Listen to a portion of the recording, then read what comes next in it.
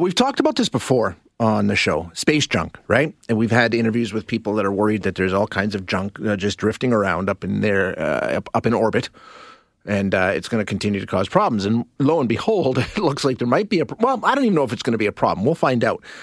Coming up early March, the expectation is that a rocket booster is going to collide with the moon. So what does that mean? What's going to happen? How did it get there? We're going to chat now with Jonathan McDowell, who is an astrophysicist and CXC Science Data Systems Group Lead at Harvard University. Jonathan, thanks so much for your time. I appreciate you joining us. Glad to be here. Okay, so why don't we just start? This rocket booster, where did it come from and how long has it been up there?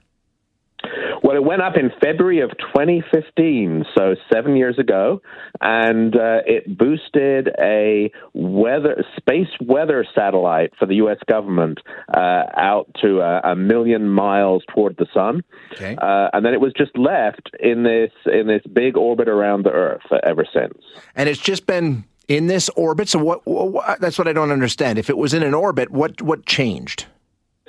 So the trick about this particular orbit is it crosses the orbit of the moon, right? It goes in close to the Earth and then out far beyond the moon. Okay. And every time it does that, there's a chance that the moon's gravity will tug on it and change the orbit. And so you end up with an orbit we call a chaotic orbit, where the shape of the orbit and the position of the orbit changes every time it goes near to the moon.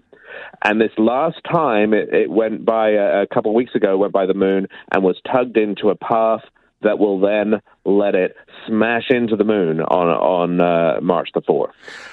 Okay, the rocket booster, how big is this thing? How is it? I mean, what are we talking about? Yeah, it's about 30 feet long, 10, 12 meters long. It's about 4 tons. Big empty fuel tank with a rocket engine on sticking out the back. Okay. Now it's gonna hit the moon March 4th. That's what we're pretty confident of. What will be the outcome of that, Jonathan? Is this going to be catastrophic? No, I mean, it will be catastrophic for the rocket booster, but not for anyone else. I mean, it's 4 tons of metal slamming into rock at about 5,000 miles an hour, and so that's not going to go well for the rocket booster. But and so it'll mostly melt and disintegrate, and there'll be a little bit of shrapnel on the surface of the moon. It'll make a nice small little crater, but the moon's got lots of craters already, so it won't mind.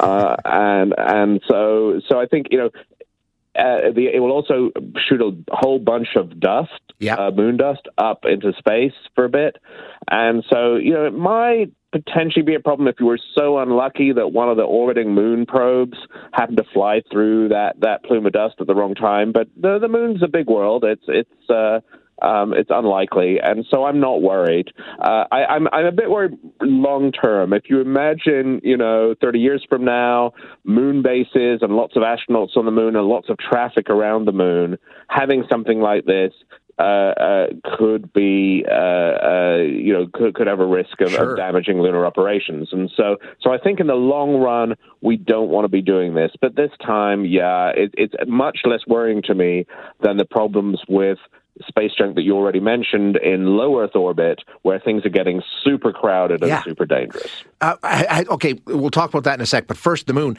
Has this ever happened before? I mean, has there been a collision before with the moon? Well, there have been things deliberately smashed into the moon. The Apollo rocket boosters were smashed into the moon to test the seismometers, to make deliberate moonquakes, that the seismometers that the astronauts left there. And there's been various junk left in orbit around the moon from moon probes that has crashed onto the moon. But this is the first time we've seen something that wasn't even originally intended to go anywhere near the moon accidentally crash into the moon. Not that it hasn't happened before, but we weren't looking for most of the space age. People just left this stuff out there and didn't track it. And the only reason we know is that a dedicated amateur astronomer called Bill Gray has been going through the observations of people looking for asteroids, right? And the asteroid astronomers go, "Oh, I found an asteroid." And then they go, "Oh, wait, no, that's boring. It's not an asteroid. It's a piece of space junk." Right. And Bill picks that up and takes it and calculates the orbit, and that he was able to tell us that, oh, look, this one's going to hit the moon. Cool. Amazing. Now, space junk in general, This is an issue, right? And it's only getting worse. We've had other guests saying that this is going to be a major problem. And, we're talking satellites. We're talking all kinds of things, right? That's right. And so there are, a few years ago, there were only 1,000 working satellites around the Earth.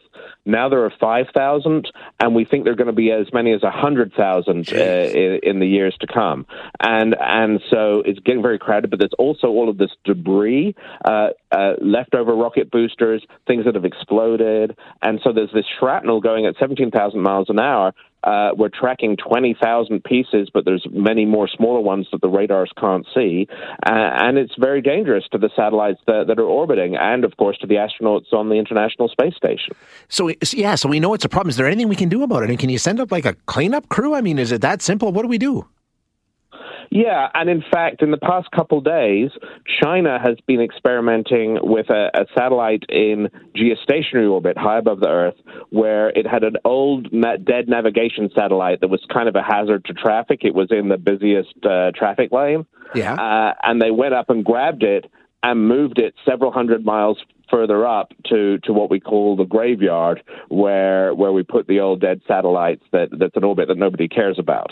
And so that's, I think, a sign of the times that we're going to see these space garbage trucks clean up the biggest pieces of space junk that are in the most crowded space lanes, and that's just the new era that we're in. Yeah, amazing stuff, Jonathan. Thanks so much for your time today. Really interesting.